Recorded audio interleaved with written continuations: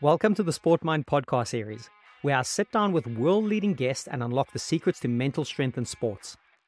Today, before you dive into the episode, I have something special for all listeners. Are you struggling with self-doubt, overwhelmed by performance anxiety, battling inconsistency, or facing fear of failure in your sport? Are you looking to overcome these obstacles and conquer the mental game? Well, I've got just the toolkit for you. An ebook I wrote called Overcoming the Top 10 Mental Obstacles in Sport, which you can get today completely free of charge. This comprehensive ebook is a treasure trove of practical and actionable strategies tailored for athletes who want to unblock the most common mental obstacles. Each chapter offers digestible advice, providing immediate tools you can apply to enhance your mental game. Readers have been raving about the insights and the transformations they've experienced with this guide. Teresa from California emailed recently saying, "Your guide is brilliantly helpful. I've just been getting into it and I'm truly excited to use it to help with the obstacles I face regularly." I wrote this ebook to be concise, punchy, and most importantly, practical for immediate application. And the best part? It's completely free, a token of your commitment to your mental and athletic growth. So click on the link in the show notes right now to grab your copy of Overcoming the Top 10 Mental Obstacles in Sport, or simply visit the Sport Mind Hub by Googling Sport Mind Hub. Equip yourself today with the knowledge and tools to face those mental challenges head on. Now, let's jump into today's episode and get ready to elevate your mental game to the next level.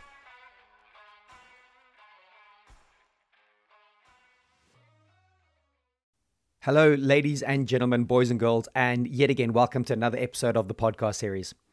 Today on the show, I have Germain, and boy, did we go down some really cool, deep, and interesting rabbit holes. I hope you're ready for some insights into some awesome areas of the mind, and I learned a huge amount in this conversation. So where to begin with Brian and his CV? Let's just say he's lived a very full and very thorough life. He is a world-renowned skydiver, but a whole lot more than this too. He is an author, inventor, and keynote speaker. Brian made his first skydive in 1986 at the age of 18, and today is known to absolutely everybody in the skydiving community around the planet. He was the inventor of the airlock and Jedi parachute canopy technologies. Today, with over 14,000 jumps and 25 years of instructional experience, Brian travels the world teaching basic, advanced, and instructor-level canopy courses, provides life coaching, keynote speaking, and workshops for corporate and organizational events. He has authored numerous critically acclaimed books, designs parachutes, and is a featured instructor and keynote speaker at Adventure Wisdom LLC. Today, we talk a lot about fear and the tools to try and face fear head on. In his line of work, the emotion of fear is at the forefront of what he does, so there's no one better placed to talk about it than Brian. As always, we explore tools to help rationalize the fear and to help overcome it, how to look fear right in the eye, and how to get to the root of the problem. Asking the question, why? Why are you doing this? Why are you putting yourself through the pain? What is your purpose? Is a way to interrogate what fear brings. We also touch on subjects such as mindfulness, meditation, visualization, breathing, reflecting, reframing, building confidence, and perfectionism, to name but a few. If you would like to hear and see more from Brian, then please do search him out on LinkedIn or visit his website, www.adventurewisdom.com. So on that note, please buckle in and enjoy my inspiring and fun conversation with Germain. Germain, welcome to the next episode of the podcast series. Really glad we could have this chat today. Thank you for rescheduling a couple of times. So really glad we could sit and have this. But listen, always a good launching pad is for you to give a brief introduction to yourself, your background, how you've got here today, and having a quick look at your bio. We could probably have a whole podcast on your life adventures till this point. But do you want to give the listeners a bit of an intro, please? Yeah. All right. Yeah. Great, Jesse. Thank you so much for having me. It's always a great opportunity to be able to reach out with ideas, into the world, ideas that possibly can help people. I have really two aspects to my career. So one is studying psychology, and I've been fascinated with adventure sports and what it gives us in terms of human development. Mm-hmm. And the other part is I jump out of airplanes. Not casually. There's something strapped to your back, I'm assuming, at the same time. Yes. Yeah, I do. Yeah, with parachutes that are extremely high tech and well thought out. It's really not an insane risk. Hmm. But I've done it thousands and thousands of times. I'm April. I begin my 36th year Wow. of jumping out of planes. I don't have an exact count, but the estimation is about 16,000 jumps. Incredible. I design and build parachutes. I also have done a lot of competition on the highest level, the X Games and that sort of thing. U.S. nationals, and it's really helped me to kind of refine my model. To Hmm. apply what I've learned about psych, apply what I've learned about human physiology and training, Hmm. uh, and apply obviously what I know about the actual event, about skydiving. There's a lot of detail. You'd think it's just you just jump out the door, and it's Mm. not that. No, geez, I can imagine. And again, for me and maybe a few of my listeners, this is going to be completely new territory. And we might touch on little bits of skydiving, but I'm obviously going to drill into the psychology side, because Of course. that is where I think, we both get a lot of energy and our juices can flow pretty quickly from there. So Mhm. I'm interested to know about I suppose, the dovetailing effect of the psychology and your skydiving. How, Yeah. was there one that led to the other? Did they dovetail at the same time? So how did those connect? Well, I mean, for me, the psychology stuff was first, because I mean, the way I see it, as I look back, I was a scared kid. I was, kind of a regular kid. I just had a fear of heights, like most people do. But it held me back when I was younger, Hmm. and it just I would avoid, I'd avoid circumstances that provoked that. And when I was 14, I worked on a schooner, a large sailing ship, 118-foot long, beautiful steel hull double mast ship. And when you're low on the totem pole, you got to climb up in the rigging a lot, Hmm. at high seas. You're up Wow. in, climbing up the ratlins, out the yard arm, out, dropping sails on the squaresails. And it was terrifying. And I was to the point where I was almost frozen. Okay. And so I started looking at what I could do just in that moment, even as a 14-year-old kid. What can I do to soothe my fears and maximize my abilities? Because what keeps me safe is my skills, my power. Hmm. And I noticed that my fear was robbing me of physical power.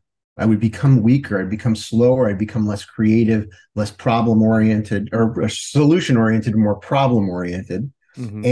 And that started my curiosity. My mom was a psych major, and we talked about this stuff a lot. And she did her master's in that stuff too. So I became very interested in researching that and meditation and Mm. its effects on performance and our ability to select our thoughts, Nice. uh, Nice. and let go of the thoughts that aren't helpful. Hmm. And so when I started skydiving, it all applied very, very well. And I was like, wow, this is a rich format, man. This Yes. is an opportunity to apply what I've theorized are the most powerful techniques. That's a, And yeah, well, cool little link story there. So for yeah, timeline's sake, at 14, any skydiving, did that obviously a fear of heights as a child, and then you're, a high level thousands of jump skydiver. That's quite a leap. But obviously there's mhm, steps and stages along the way. So when did skydiving, again, we can kind of come back on your yeah, timelines a bit, but when did yeah. skydiving become actually a thing in your life? I was 18 Okay. when I made my first jump. I was already actively heavily into rock climbing. I was a ski racer on a very high level. I did very well in ski racing. And all of these things were, just sort of building me up towards, this greater, not just understanding is a strong word. Mm, I'm reaching for understanding. mm. I'll always be reaching for understanding because I'm learning more every day. We all are, about ourselves. And you got to put yourself out there to learn about yourself. You can't just sit on the couch and learn Exactly. it. I love that. That's I again, people that listen to me regular might be sick of me saying this, but I just love the Zen Buddhist quote. The novice asks the master, "How do I reach enlightenment?" And they say, "Chop wood, carry water." So once Yes, I've reached enlightenment, what do I do after that? Chop wood, carry water. So that's in a right. way, there's almost no such thing as enlightenment. Yes, there is certainly, but we're on a path to mastery the whole time, and we're going to be off and on the path. But how can we Mm, keep chopping wood, carrying water? So no, it sounds like, we're going to align with stuff like mindfulness and meditation and the power of the absolutely. mind. Powerful, isn't it? Yes, it is. Yeah, well, it's the only game in town. Mm-hmm. Mm-hmm. Everything else is just the moving of physics, and what drives the physics is the mind, all right, is attention, clarified intention, and attention to what you desire, what you want to create, what you want to experience, and deliberate inattention to all of the pitfalls along the way, all the exit ramps, as it were, Mm-hmm. from this highway towards where you want to go. Love that. There's lots of Mm-hmm. them. There's lots Mm-hmm. of doubt that shows up. There's just an old story within our minds that we didn't even invent, that chips away at our confidence. Well, these are little threads I want to pull on through the show, and you're already kind of like sparking off a few of my little bits of imagination. But just before we get into those like deeper rooted, maybe like kind of issues is the wrong word, but deeper rooted thoughts and tools for those things as well. I get the feeling adrenaline is a big part of your life. Would I be correct in saying that? It is. Yeah. So have you always been seeking of adrenaline, and how does that, work just as a general topic? I wouldn't say I seek adrenaline. No, Okay. no. My experience is that I am interested in things that happen to have adrenaline and therefore have the potential for a more intense, positive emotional experience, right? I mean, a roller coaster is more interesting than a couch because something's happening and there is a perception of risk. So it brings me to attention. So I'm in this present moment. We say that risk is forced enlightenment, momentary enlightenment, where you're completely present. And so that's what I'm attracted to, to be in the tightrope walk, where I have to do things a certain way, Mm-hmm. or I'm going to have major consequences. And that Mm, brings me to attention. interesting. And that's what I'm interested in. The necessary sort of side effect or byproduct is that, yeah, I'm going to have a reaction in my body. And that reaction has to be handled in the right way. And if it isn't, it will undermine me. Mm, It'll undermine the foundation of my intentions, and I'll fall apart. So that process of soothing my fear, especially in the context when others might lose their minds, and even their lives, it's just very gratifying for me to do things like that and not feel that so much. mm-hmm. Soften it and stay in the game and stay focused and do my job Mm-hmm. and think, what's next? What's Mm. next? You know? I've got a whole bunch of questions on this now. So two little strands I want to pick on there. The Yeah. one about again, maybe this is not the right terminology, but the hedonic treadmill, the hedonic adaptation. So yes, you Mhm. get that the kind of the high, the kind of thing you're chasing. So that's one route. And the second route, I'll mention it now, and we can pick which one we go with, is yes, you feel that satisfaction, that groundedness in the moment when there's a Mhm. risk involved. But what Yeah. happens then in normal life? Like a lot of life is going to be normal for you, isn't it? And then how do you kind of, are you just super bored in that? So there's Yeah. two little routes there. I don't know which one you want to start with, or they're Yeah. probably intertwined Yeah. somewhere. Yeah. Well, yeah, I'll go with recency, fresh in my mind. But idea that I've realized is that many skydivers at the beginning will get that bipolar experience where they're either on top of the world or they're not jumping and bored out of their minds, and almost to the point where they fill the space with additional substandard risk that has no value. You drive fast in your car or something, like it's just dumb. And I've done it too.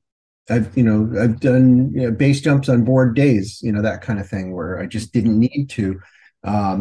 So what I've been working on is reframing my perspective. And so years ago, I moved to the Washington, D.C. area, having lived in Vermont and in Colorado and in Sweden and Norway.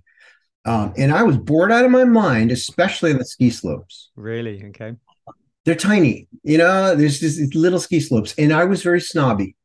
Yeah, I really was. The first few years, I just didn't want to even do it. It just seemed so lame in comparison to being above tree line, off piste in some amazing place. Hmm. And at some point, I remember stopping on halfway down, and having a moment. And I realized that I'm only skiing one turn at a time. What's ahead of me and what's behind me is irrelevant. Which mountain I'm on is irrelevant. It's about the experience. Nice. And if I can pull in intrinsic value to bump up my perspective on what I'm doing right now, the ground under my feet, so to speak, right now, and really just pay attention anyway, make this just as important as skiing a big mountain in Colorado. I And love so that. that's what I try to do when I'm chopping wood and carrying water, when I'm eating, an avocado instead of, chips. When I'm eating, when I'm doing something that is part of my training, part of my development, it has value. It's I part see. of the big picture, part of the big goal. Well described. I like that. That's yeah, because I think that's an important point. Because, and again, linked to that first part of the question, where the kind of the hedonic treadmill, the adaptation, going, you're constantly seeking those highs, you're going after it again and again. But it sounds like you've calibrated yourself to be grounded, to be present, to take each turn at a time, no matter where you are, so to speak. Would you say that that's how you It is. helping manage the hedonic adaptation? Yeah, the Mm. addiction, I'll call it that, Yep. And Ken Kesey said it very well that we really need to upgrade our addictions into preferences, into seeing everything that we are attracted to as just, sort of something we, on some level, are drawn towards, but some of those things we choose to let go of and just label it as, oh yeah, it's something that I used to really love, but it's not good for me. Hmm. And so I'm going to release it. I'm going to let it go. And there's a lot of things that fall in that category. Sure. Like, yeah. Things that we love that are just not beneficial. Mm. And yeah, possibly that's a maturity thing, an experience thing. You kind of tell a kind of a young 20-year-old, yeah, you don't need to chase that Rolex watch or get this kind of a mate. But you know what? They probably need to make the mistake themselves, and then they realize, don't they? Yep, yep. Yeah. In time, they figure it. Hopefully, through listening to conversations like this with old farts like us, they can they can get a So sense true. of where there is, a fork in the road, where there is an opportunity for them to upgrade their perspective, Mm. to find value in every moment. Yep, got it. And I just want to go back a little bit of a step here. Again, you've taken a lot of risk in your life, and I think I read when I did some research on you that one thing in particular might have stood out. Was it when you were paragliding and the paraglide broke or something like that? Could you explain that story? And maybe that's got a bit of a landing or kind of a launching pad into this whole concept of fear that I want to unpack with you. It is, yeah, yeah. Well, I was flying an experimental paraglider. It was quite a while ago. That collapsed. Hmm. So, a paraglider is basically a parachute that you hike up a mountain, inflate it, and then fly off in the way that you would a hang glider. But you don't have all that complexity. You don't have to build a tent, beforehand. But that also means that it can sort of, deflate or spiral out of control, and that's what happened to me. Hmm. Uh, I was flying on a day that, in retrospect, I never should have been flying. I never should have unpacked my paraglider. I should have just kept it in the bag and enjoyed the view. Why do you say that? Why was it a day you identified you shouldn't be flying? It was windy and turbulent. Okay, Uh, fair enough. It wasn't something that, yeah, in your mind, but no, it was. Sometimes it is in my head. Mm, Sometimes I have to select, my criterion based on the internal circumstances. But this day I had pretty clear precursors. okay. When the other paraglider pilots don't have their wings out, There's you're some not red being flags. right. You're not being brave by pulling yours out. You're Mm, showing everybody that you're, willful and egoic in this moment. yeah. And so I had a collapse about 100 feet off the ground, it spiraled me all the way into the side of the mountain, and I was pretty well broken up. So I spent quite a while in a wheelchair Hmm. as a result of all the damage, the repair work they had to do with titanium and all that. And the doctor told me I was never jumping again. Serious. Wow. Okay. He said, Brian, I don't think you're ever going to walk properly again. And when you get that kind of information as a professional athlete, where I defined myself as that. It's a real game changer, because it was a moment of transition in my life. It only was 5 or 10 seconds where I sat in silence after he said that and kind of stared at the floor. And then something shifted in me where I took a deep breath in and I lifted my eyes and I looked him straight in the eye and I said, I hear what you're saying, Doc. I understand that most of the people you deal with will, sort of accept it, Mm-hmm. accept the limitations. But I said, Doc, you don't know me. I love that. And a year or so later, I guess it was about a year and a half later, I came back and said, Doc, here's a photograph of me in free fall at sunrise. I signed it with a metallic, pen on the glass. And I said, Doc, I just won the X Games. No ways. Wow, you give me goosebumps, yeah, man. That's incredible. And it was not easy. That I mean, to tell the story that way, it sounds like a flip of the switch, but it wasn't. It Mm. was I can imagine the processes were unbelievable up to that it was point. terrifying. I mean, cold sweats, green in the face, shaking, terrified. Hmm. Little by little is how I did it. Mm. Lots of meditation, lots of physical training, lots of pushing through pain and acceptance of the fact that my path involves pain. My path involves fear. Instead of saying, well, I want to avoid the pain and the suffering and the fear and the hard work, I made a choice to just step up into that space and just go, kind of put my chin down and do what was necessary. Hmm. And that included looking my fear straight in the eyes. What am I scared of? Yeah. Step in, you isolate.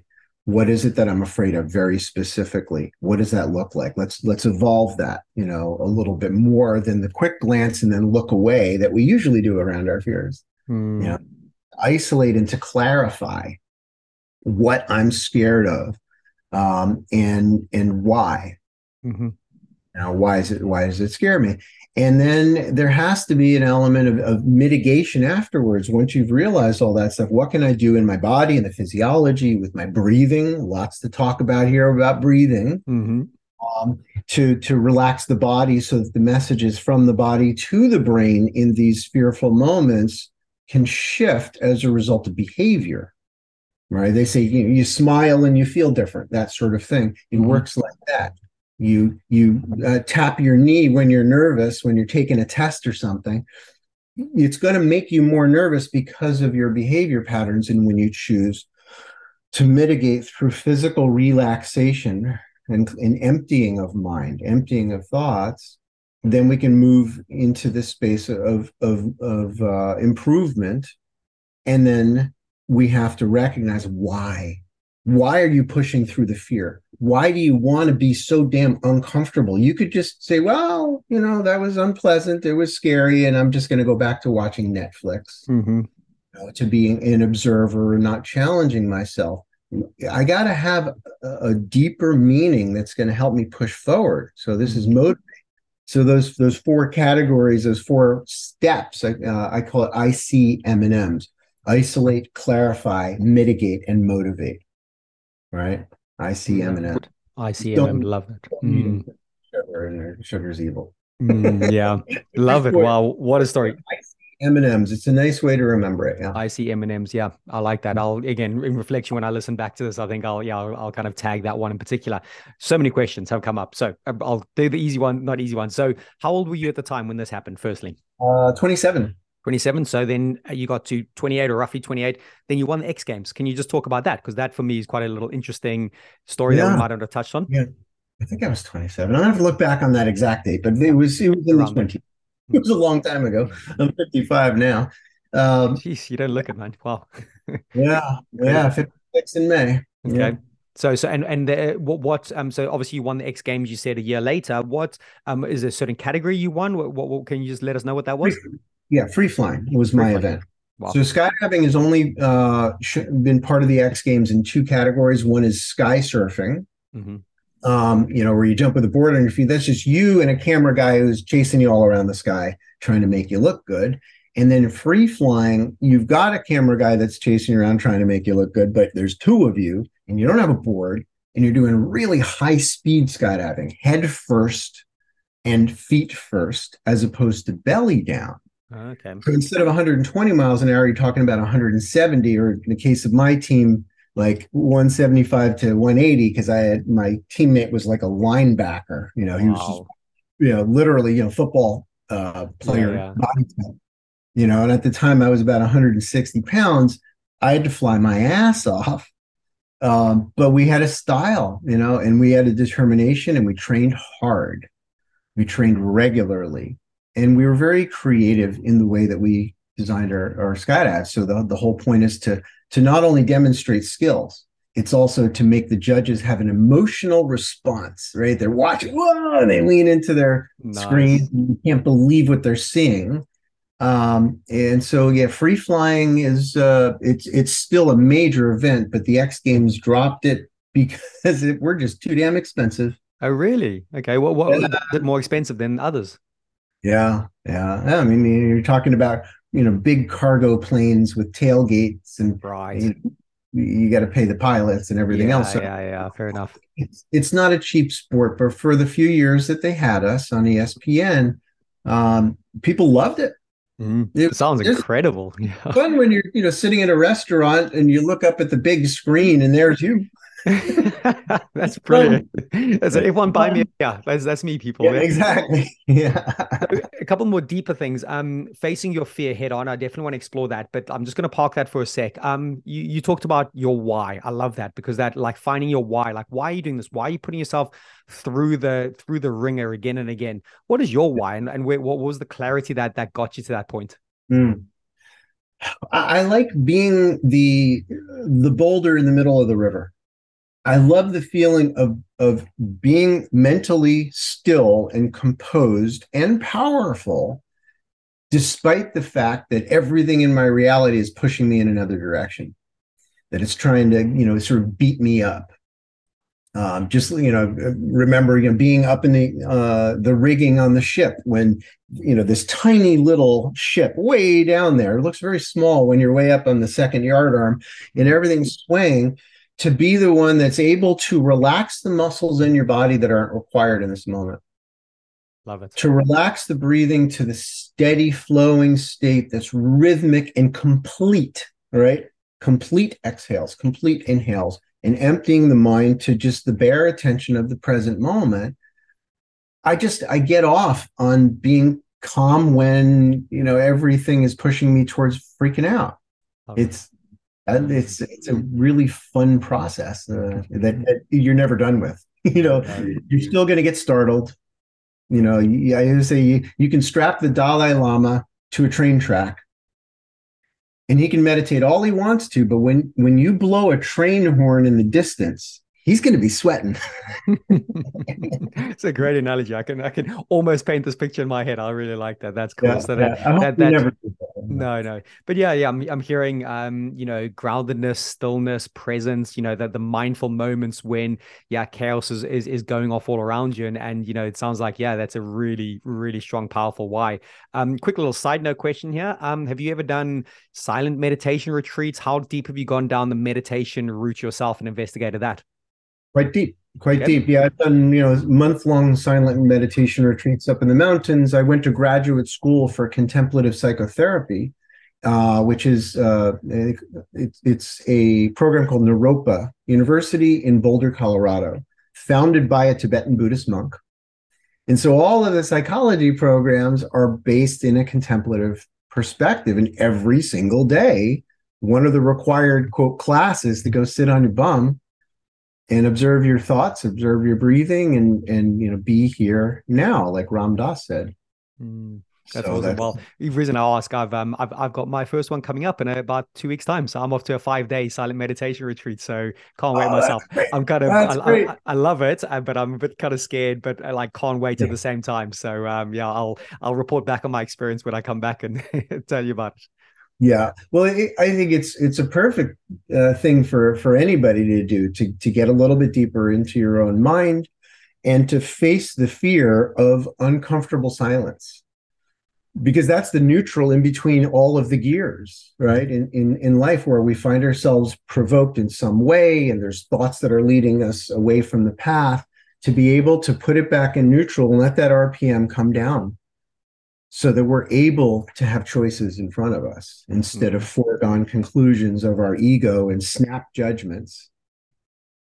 To be able to rise up out of that and see more possibilities than what first occurred to you. I think you're going to find it has massive value in everything in life. Oh man, I can't wait again, because it's the hyper on, always on, kind of trying to fight fires and solve things and move the ball forward the whole time. So just kind of finding that little bit of groundedness and peace. So no, I'm looking forward to it. But listen, we want to dive into a little bit of fear here. And you've talked about facing fear head on, a big, huge, complex topic. Maybe not. You can probably unpack it a little bit with me. I'm always big on tools as well, Brian. So obviously, if there's tools we can talk about, a lot of the athletes I work with, fear debilitates them. Fear debilitates their performance, even the stories in their head of what people are thinking. So, where can we kick off with fear? Where can we launch off fear with, like, facing fear head on, do you think? Yep.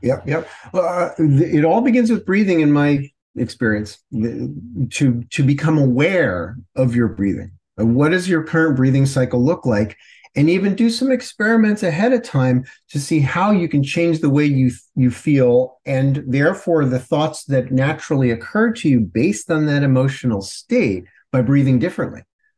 So how does, for instance, a squash player that knows that the person that they're competing against is way over their head, and their mom's here watching, you know what I mean? Where they feel this, this emotional, visceral thing, and they have all this cognitive stuff that's supporting it, and they're seeing in their mind's eye the failure.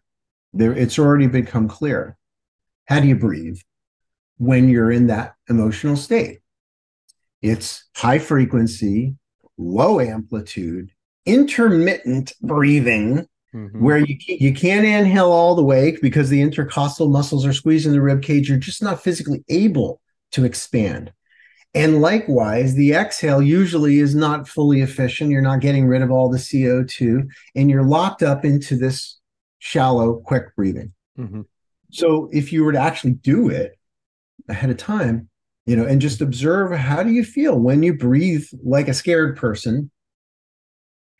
And of course, there's higher levels of fear too, where we have spikes of it, right? Sure. So we have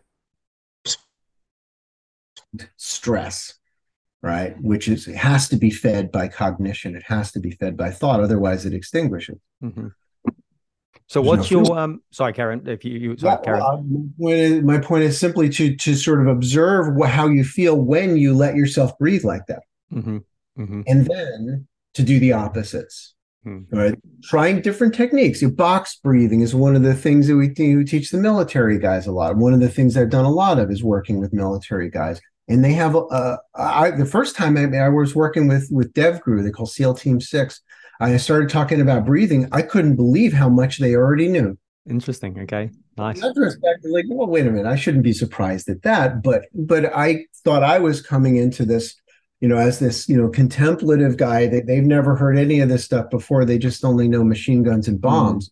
No, they knew it, eh? Not at all. And to go deeper into this idea of a long, slow, complete exhale, and a hold in the exhale for a period of time, and then a long, slow inhale, it still doesn't necessarily address the ever expanding nature of the necessity of your breathing. You need to go bigger up and bigger down, bigger in, bigger out.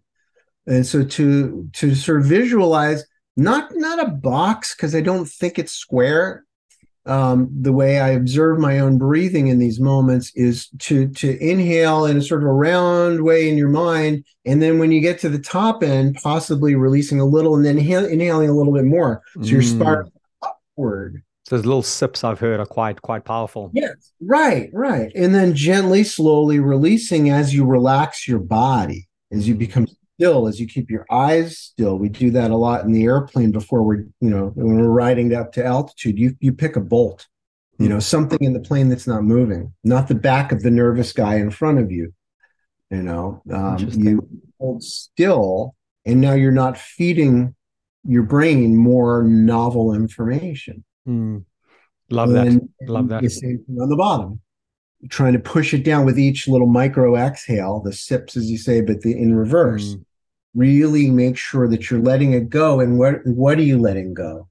Not just air, right? You're letting go of the negative thought process. You're letting go of the doubts. You're letting go of the voice of the bully when you're a little kid that says you're not good enough, right? All of that, that inner critic, and Scott Adams say cut it away, right? So if your parachute doesn't open, you pull a cutaway handle, that first parachute is gone. hmm And then you open the second parachute. And I think it's an important model to have in our mind as a paradigm.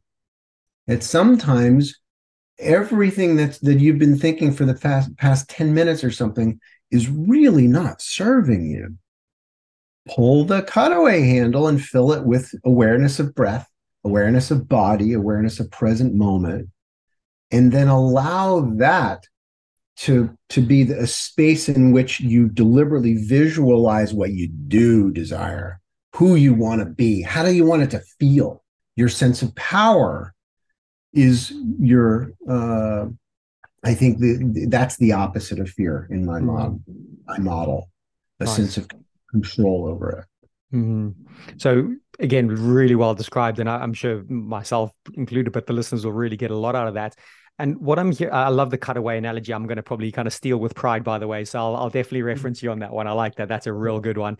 Because yeah, so often the problem is letting go, isn't it? You get so attached to it and so sticky, and the brain is like Velcro for negativity. It's just it kind of sticks, and it's like, wow, how can we get rid of it? But that cutaway analogy, and actually even visualizing that first parachute kind of floating away in the distance probably helps a little bit as well, doesn't it? Yeah. See you Yeah, later. bye-bye. Bye-bye. You weren't helping me. You're the voice of that childhood bully. You're the voice of my doubt. And depersonalizing the negative thought processes. I think Okay. that's extremely helpful as well, is the ego, the I self that's separate and helpless. To recognize that I self, that shallow self, is in everybody. It's a voice that we've learned from culture. It's a voice that we've learned from TV and poor examples at home and things like that. And it's not who I am. It's just a thought that happened to be passing through, in between my ears. And I just have to observe it and label it thinking.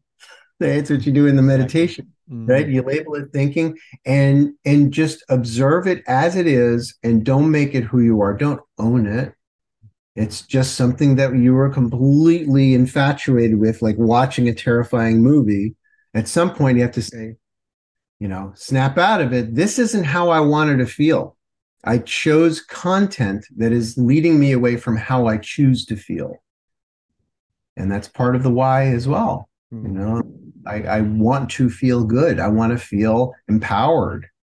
I want to feel like this experience that I'm having is starting with me, not out there where I'm volleying back. Sure. No, I like that. And this might link possibly to the ego. And I'm going to use maybe some examples. A lot of athletes that I deal with, they get more of the fear when they are expected to win. So there's this expectation that they win, and there's a lot of fear of what other people think. So Yeah. that's kind of like the little route I'd like to take with this next part of fear. The Mm-hmm. fear of like, oh, where do I sit within my tribe? The group of Mm-hmm. people I train with, I've lost to that person that I shouldn't have lost to. Have I gone down there? And all of this external fears and what ifs are going to happen. And is this person going to think of me? So any solution, I know it sounds like breathing is obviously the first gateway to this. It sounds like there's obviously a bit of reframing we need to talk about. How would you Yes. help an athlete deal with that then? So when there's that real fear of losing to someone that they should beat. Yeah. Yeah. Yeah. I understand. Beginning with recognizing in a calmer physiology that these are just ideas, that you don't know what they're thinking. When you say, well, they're all, expecting or whatever it is, they think of me this way or whatever. You don't know what's in their heads. So stop projecting, stop assuming that you know, because usually even the people that you think don't like you probably don't like you, about specific things, but not a general character assessment in most cases. And you're projecting that. You're the one that is making a value judgment about, if I fail, therefore it says that I suck as a human being.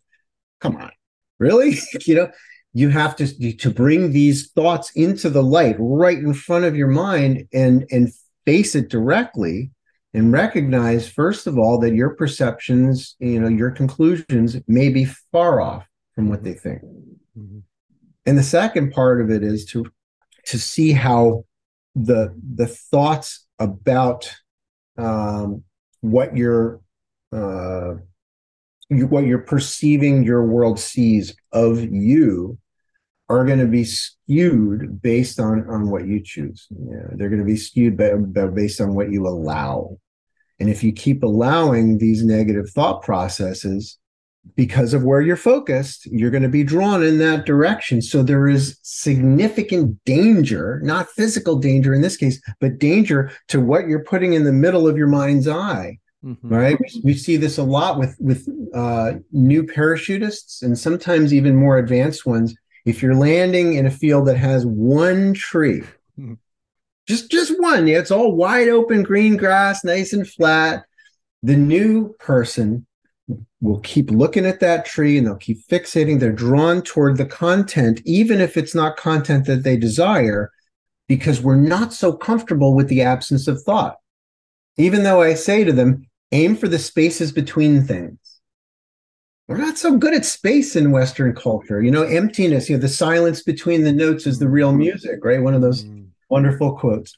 To recognize that not only does the mind have a natural attraction to content, be it good or bad, but that focus causes us to steer towards that. We don't even, recognize all the subtle ways in which we're drawing dominance of our opponent over us, for instance, because they can sense our fear. They can smell your fear. They don't know it, right? Literally, the pheromones that you're releasing when you're nervous, you're drawing yourself into the negative experience to confirm, once again, that what you hold in your mind's eye is very quickly going to become your experience.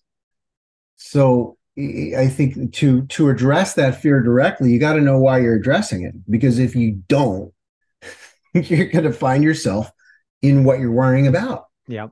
I get a very similar little link as don't know if you've, again, when you first kind of learn how to ride a motorbike, and when they first teach you, like when you're looking at the pothole in front of you, you go into the pothole. It's like lift your eyes, look like kind of like long vision in a way.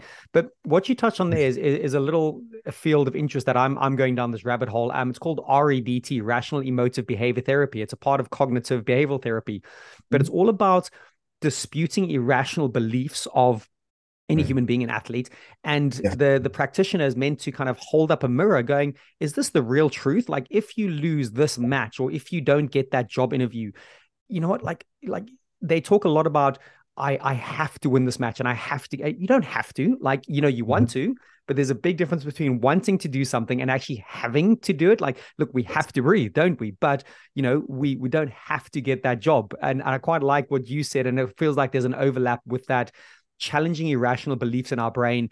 A lot of players or people can't do it themselves, but any thoughts about challenging irrational beliefs? You might have touched on it already, but I think it's worth absolutely. That's that's an extremely important part of this process, is to use your discernment to clarify, what's really going on in my mind here, and what's the root of it, right? The root of your feeling of inadequacy, for instance. What's underneath that? And then when you find that one, what's underneath that as well, to sort of, uproot and invalidate the inner critic. You give it enough, sort of different angles, and eventually it just disappears because it was invalid in the first place. Mm. It was just an old voice. It was an old And voice quite that. quite an interesting one on that I heard from another mental coach in this field. It's basically asking the question why 5 times. Like get to your like I know you might do that for your kind of goal, but if someone has a thought, you go okay, so or they have that irrational belief, why? Okay, and then they give the answer why. And like you said, you're getting under the roots again and again and again. It's quite a powerful way to try get players to do it. But I'm also interested in again, this might overlap. I think it was John Dewey said, we don't learn from experience, we learn from reflecting on that experience. So I think, I love this idea of reflecting with, I'm personally love journaling, and I think it's a real powerful habit, morning, evening, and I'm always encouraging players to do it. But Yeah. yeah, mindfulness might come in and we can touch on that. How do we keep giving these people listening and these athletes, or not even athletes, the tools to go to that point themselves? Yes, they can have a team around them and they can get the right people to ask questions, but sometimes it's got to be introspective, doesn't it? Any further tools? I know breathing's a big one for you, but any other suggestions? Yeah. Well, one of them is to sit down and journal your doubts. Yeah, on a piece of paper with a pen. You just sit down and all of your sense of inadequacy, incompetence, weakness, all of that stuff. Just get to the root of it and let yourself feel emotional when you're doing it. There's this with male culture. I've discovered we're only allowed one emotion, and that's anger. That doesn't work, because we have a whole bunch of other brain cells. And so to journal all that stuff and to really get it out and be able to look at it and reread it and go, wow, these are my thoughts. These are my words that I've been speaking to myself silently. Mm. And it's not serving me. And then I want you to tear that out of the notebook, everything that you've written, and I want you to burn it, to go through a ritual of really release, but you can't release it until you look at it. In Buddhism, we say there's touch and go with your thoughts, or you can touch it, you actually experience the thought, experience how it makes you feel and all of that stuff. And then you just choose to release it. And then there's go and go, where you just next, and you never examine your mind at all. Mm. What's the point of meditation if you don't actually examine your mind? Mm. So to recognize the difference between touch and go and go and go, and recognize also that we have a tendency to touch and grab, hang on to, and ruminate, chew the cud of our own negative emotions and negative thoughts, thinking that we're going to think our way out of it. Yeah. And you're not. You're not going to think your way out of it. You're going to recognize, you're going to accept it. That's the truth of my experience. Yes, those were the thoughts that felt valid based on a logical or emotional process. It was real. Mm-hmm. And now I'm going to release it, because the only thing that's real within my mind is my bare attention, my empty awareness of self, of body, of breath, of context. That's real. Everything else is just content. It's just what's on the screen. It is not the computer. It's so funny you give that example of writing down the fears and burning it. I literally did that. Like, I was working with someone in my teens who made me do that. So into a bucket in the back garden, physically burn it. And he used the analogy of like actually really see the smoke, like literally the smoke is one of those little letters and those words. So he kind of brought in a bit of visualization with it. And then, in future, he would just say a simple line, observe the smoke. If I started ruminating, having the doubts, he just said, just see the smoke. And it was such a great little anchoring. It was like right. It's really cool, isn't it? I try to use that with some of my players. So if anyone listening, don't become pyrotechnics out in your back garden now. Like, be safe if you're going to do that. Be safe. Don't burn your house down. This is not an indoor sport. Exactly. But to really to complete the process, right? Otherwise, it will continue and it will grow in your mind. Right, all of this stuff it has the potential to grow, just like the positive thoughts. It has the potential to grow, but that the positive thoughts can very easily be cut off from the light by the weeds, by the invasive species in your mind. And how many of your thoughts are invasive species from other people's minds? That's the chain of pain, the legacy that has gone on thousands of years. It's not new, and so we are starting, I think, as a people, to recognize that some of the assumptions that we have about the truth aren't really true, about human potential. Mm. How Yeah.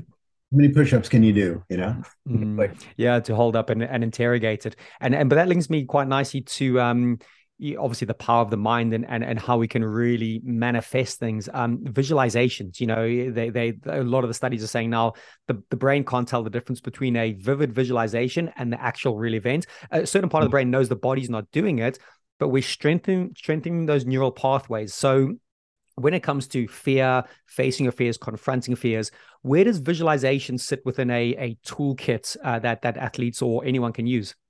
I think it's very helpful. I use it regularly, daily.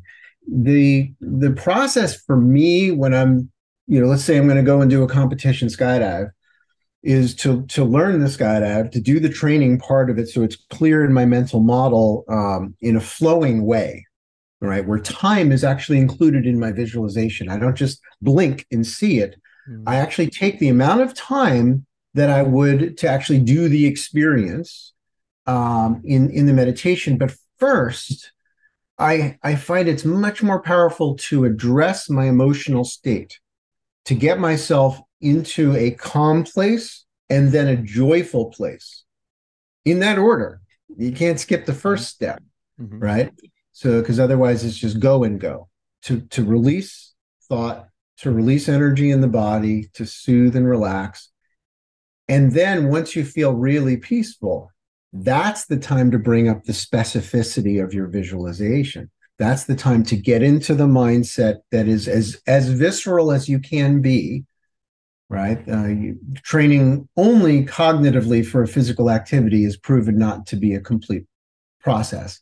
Mm-hmm. The guys that visualized throwing hoops compared to the ones that practiced hoops, we know that you do better if you actually practice. But the ones that visualized and practiced, Yeah, that's the sweet spot, isn't it? Yeah, that's exactly. the sweet spot, right? So there has to be elements of both. So I do the bigger one before I'm in the event.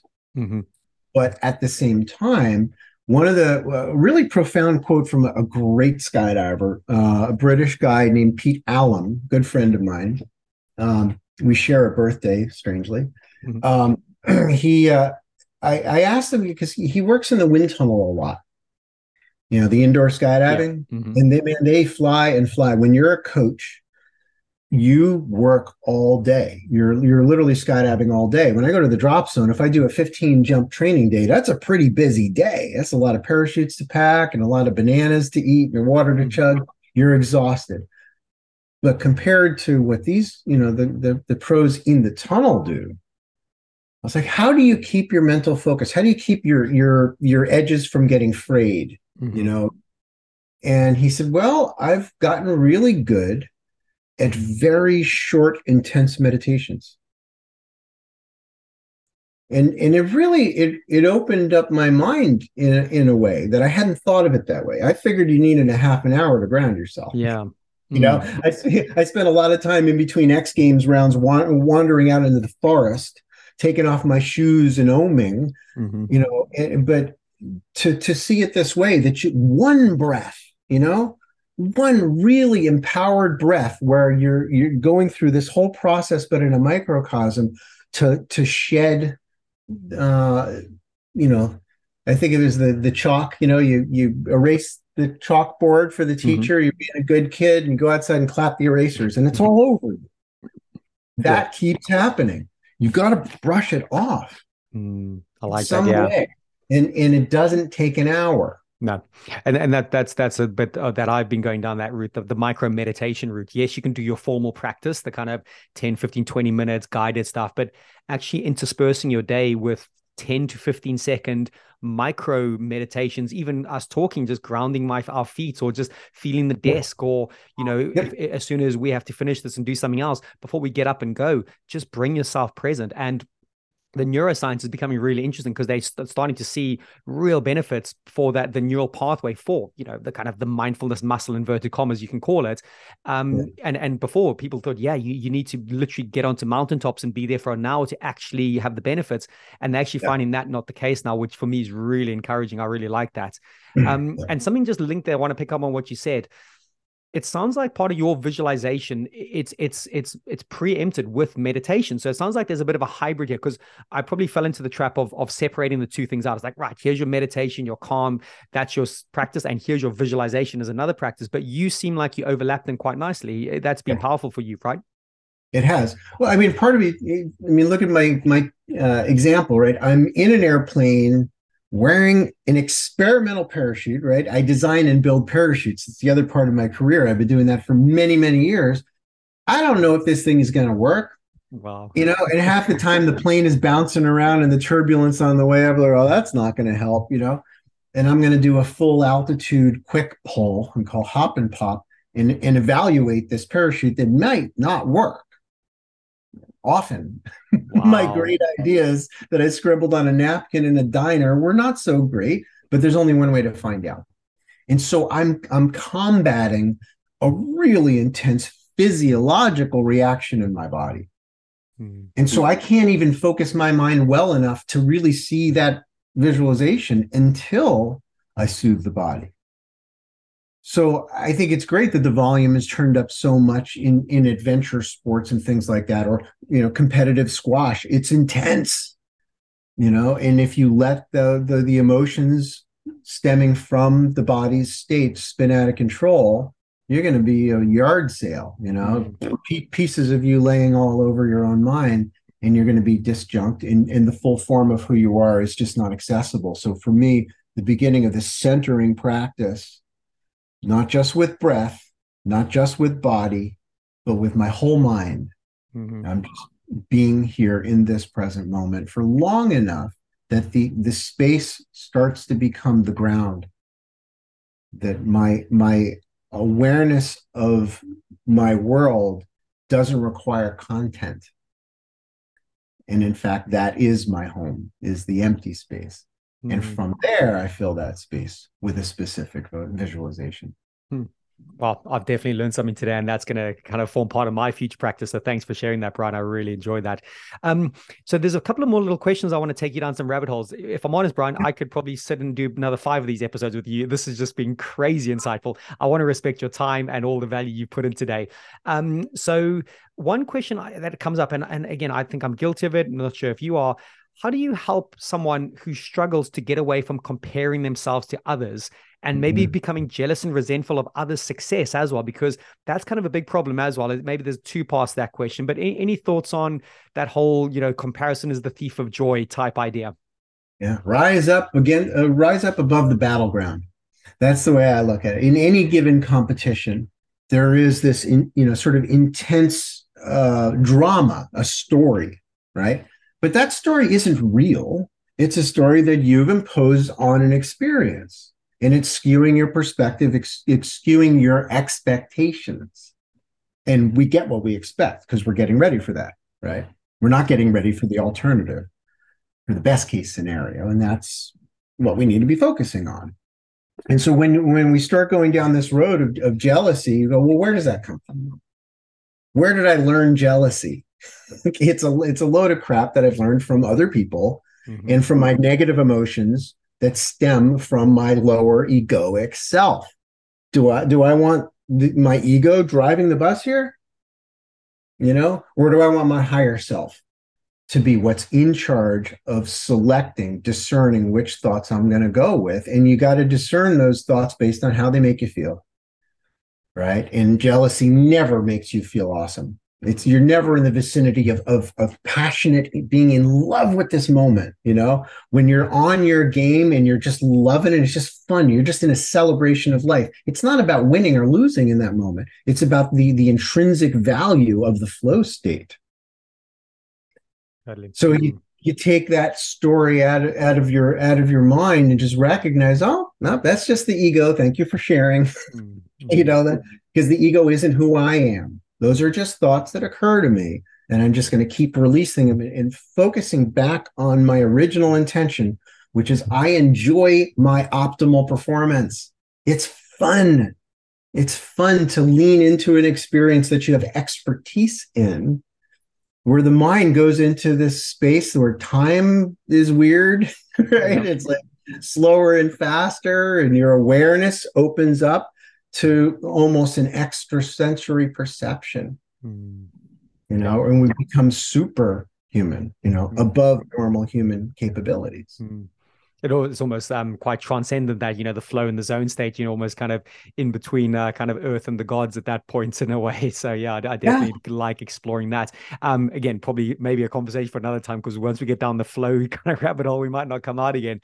Yeah. But I'm interested in this one. This might or might not come into your coaching, but perfectionism. Any kind of thoughts on the strengths and weaknesses of perfectionism? Because a lot of people you might work with, a lot of people I know I work with, they want to be the best, and perfectionism can be good, but it also can be a massive barrier along the way also.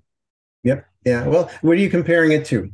I would begin with that, not just within the context of the other people, right? So I want to be better than. Well, that's a pretty, shallow trip. Mm-hmm. All you can ever do is try to be better than you were yesterday, right? All we can do is try to show up even more and try even harder.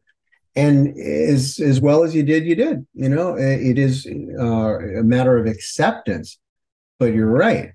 If you don't have a really deep desire to try to be as perfect as you can be, but there's no edge of the cliff, where you can fall off and go, oh my God, suddenly my self-esteem is just totally out the window because I missed one shot, Mm-hmm. because I made one mistake. It's not who I am, it's just what I did.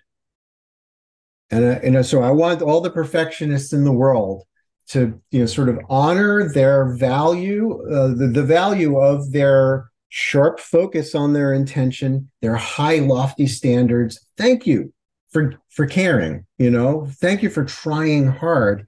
And your current performance is not who you are. It's just what you did. It's just a data point on the way, and then that curve on the way to you getting better is going to vary. And that's fine. That's human. That's human nature. But you have to always continue. I say, what makes you a good skydiver?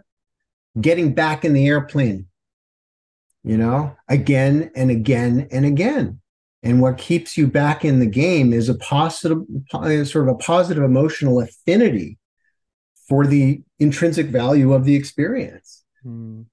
Yeah, I love that. I think reminds me of a couple of things. I think I heard it at the end of a great book called Groundedness. And the guy kind of finished the book saying, whatever the path to mastery you are on, the people who are the most well put together out there are continually falling off the path, but their strength is the ability for them to get back on the path without dwelling and kind of ruminating on that path, and knowing that they're never almost going to reach mastery, but they're going to be off and on it several times, hundreds of times, but they're so good at kind of picking themselves back up. And I think that's a real powerful little point there.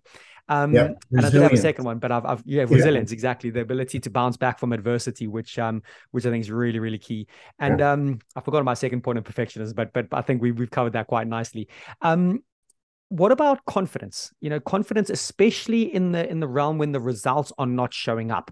Yes, we talk about people trust in the process and the outcome will take care of itself. I think we both Mm-hmm. prescribe to that. That's really powerful. But Mm-hmm. what if it's kind of like long term? We're talking 6 months, 18 months. These athletes are doing all their processes and for goodness sake, I just need that breakthrough win. How do you keep someone building confidence and trusting in the process when actually the data points really might not be there? Any thoughts on that? Mm-hmm. Sure. Yeah.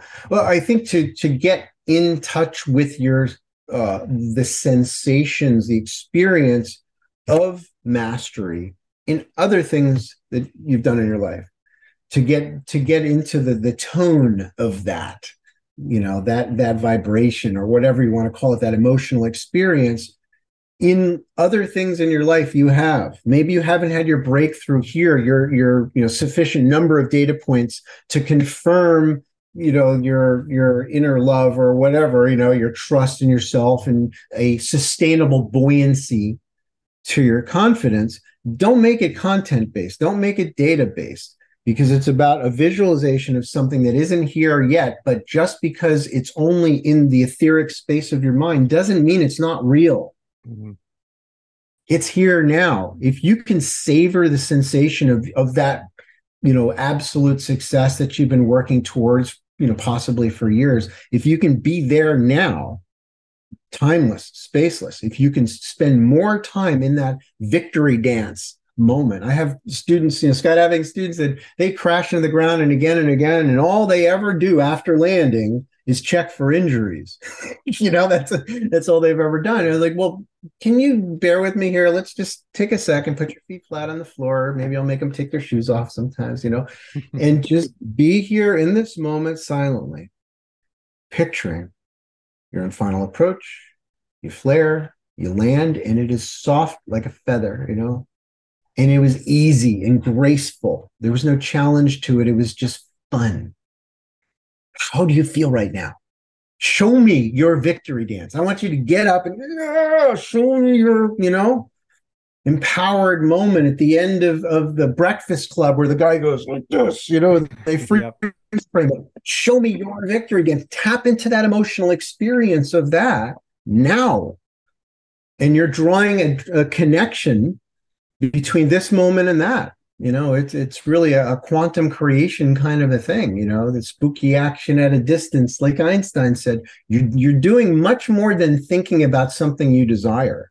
You're literally clarifying it in your mind and getting drawn to it like it's an invisible magnet pulling you towards that. And take time out of it. I'll get there when I get there, but it's about the process, not standing on top of a mountain. It's a process of climbing up a mountain and a process of climbing back down.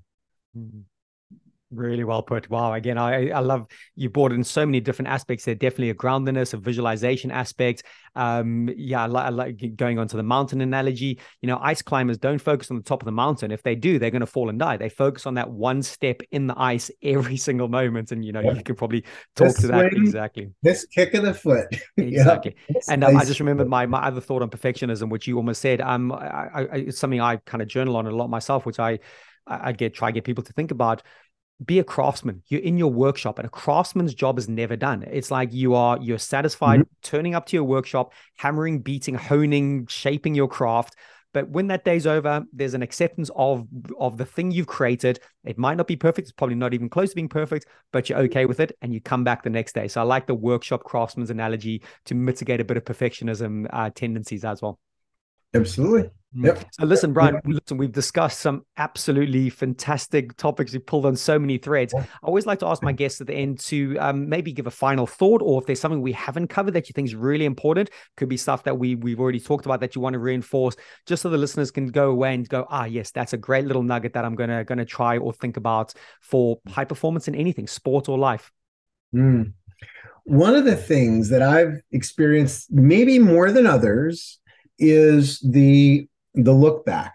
So imagine you're 98 years old and you're on your deathbed. The look back, the reflection on your life, and you'll see there's certain things that have significant meaning, that were important times, and there were certain things that you focused on that were not important at all, right? I wish I didn't even bother to worry about this stuff. And it may not be the same humps and little humps that you have right now as your priority set. So I think it's really important to just flash forward into that moment that I keep getting again and again, where they keep trying to throw a planet at me, and I've got a spiraling out of control parachute again, and I got to fix it, I got to fix it. But briefly, in some of these moments, the wingsuit spin on my back over Finland or whatever, with the world's largest wingsuit. You do occasionally have these moments of reflection. You're like, I guess that's that, and I think it's positive. I think it does something very, very helpful to look back on your whole life, your whole career from that exit point, and reprioritize, and that's going to lead you to not worry about the stuff that's not a big deal. You missed a shot, so everybody misses shots. It's not who you are, it's what you did. You tried your best in that moment. Okay, so that you win some, lose some. but what will you remember? What will be the true value in the long run? How hard did I try? Was I half-assed? Like, well, I'm not going to try fully, because if I try fully and I fail, that's something, right? But if I lose when I'm only half-assed, Mm, no big deal. I didn't really pull it full on. If I had, you would have mm, seen something. mm. Try harder, don't Very give good. up. All right. And don't let failure be a failure. Failure is just a learning point, right? It's all data. As a parachute scientist, I can tell you I've learned a lot more by the parachutes that malfunctioned and didn't work right than I did by the accidental lucky successes, where things just came together and I didn't even know exactly why. Mm, yeah. Right? It's all value, it's all learning. Don't get your panties in a bunch about these little things that happen when you're young, as in under 80. Mhm. I love Yeah. it. Do you read any Stoicism or I not? have, Yep, yep. yeah, And the Stoics talk a lot about memento mori, meditate on your death, which is yeah. not a doom and gloom exercise, but it's going, Mhm. if I wasn't here tomorrow, am I doing the thing right now that I'm good with? Yes, sometimes we don't have major choices. There might be people having to run two jobs and stuff, but are you in the moment? Are you present? Are you doing the thing now that if this was to get taken away from you tomorrow, are you okay with that? So what you said there in closing very much links to a lot of Stoic philosophy, and I really get quite kind of hit up on that as well. Right on. Awesome. Right. Listen, Brian, you've been an absolute treat today. I really appreciate it. Always like to ask my guests, where can people find you, follow you? I know you've written two books, maybe more. Like, where can people find your More. work? And yeah, more. Sorry. So if you That's can all give a right. few signposts to kind of close up. Yeah, yeah, yeah. Well, I wrote a book called Transcending Fear that I wrote it for everybody, not just skydivers. Mhm. And it's read by all kinds of folks. I'll never forget the back of the room, 30 feet six, talking to another when he was reading my book at the time. He held it up, and the guy's like, he had this like, the guy says to him, "That's a." I'm not going to use the words that a Yeah. Navy SEAL would use, but that book is awesome, is what Oh, he said. wow. Nice. It's the only book he said that I took with me to Afghanistan and Iraq. Wow. That must have given you goosebumps hearing that. It still does. It still Jeez, does. that's power. It's why I work so hard to share this perspective. And I'm reminding people of stuff that they already know in most cases, Hmm. but need to revisit, and think a little bit deeper into, so that they can illuminate the unconscious processes and empower themselves to have a different experience. And a more expanded one. So yeah, Transcending Fear is also a website. And we also have Adventure Wisdom is a website, and that's primarily focused on the skydiving stuff. But there's a lot of other things as well. And there's also Big Air Sports with a Okay. Z.com, which is parachutes primarily. Hmm. But it's got a number of articles in there too. But Nice. yeah, so And yeah, and but social media, any social media shouts or not? lots of that. Yeah, well, of course, I'm on Facebook, like most people. I started a TikTok recently and adding Oh, more. nice. So how's the TikTok going? Oh, it's great. Yeah, yeah, Good. yeah. People are liking it. I'm always surprised about which ones they like more. Hmm. Yeah. Really, that one? All right, it's all good. Yeah, David talked to, my cousin David talked to me. He was like, "You got to do TikTok." I'm like, really? That's just for the young kids. Well, Brilliant. yeah. Awesome. Yeah, there's lots going on, and I'm open to more. So if anybody out there has suggestions about other things that I could or should do to get the message out more, I'm all ears. Amazing. Thank you for your time today, Brian. Absolute treat. I've thoroughly enjoyed it and learned a whole lot. So, and listen, hopefully we can keep in touch because it does feel like maybe we could have a follow-up conversation at some time as well. Do it. Yeah, absolutely. I'm in. All right. Thank you, Jesse. That was great fun. Really good questions. I appreciate it.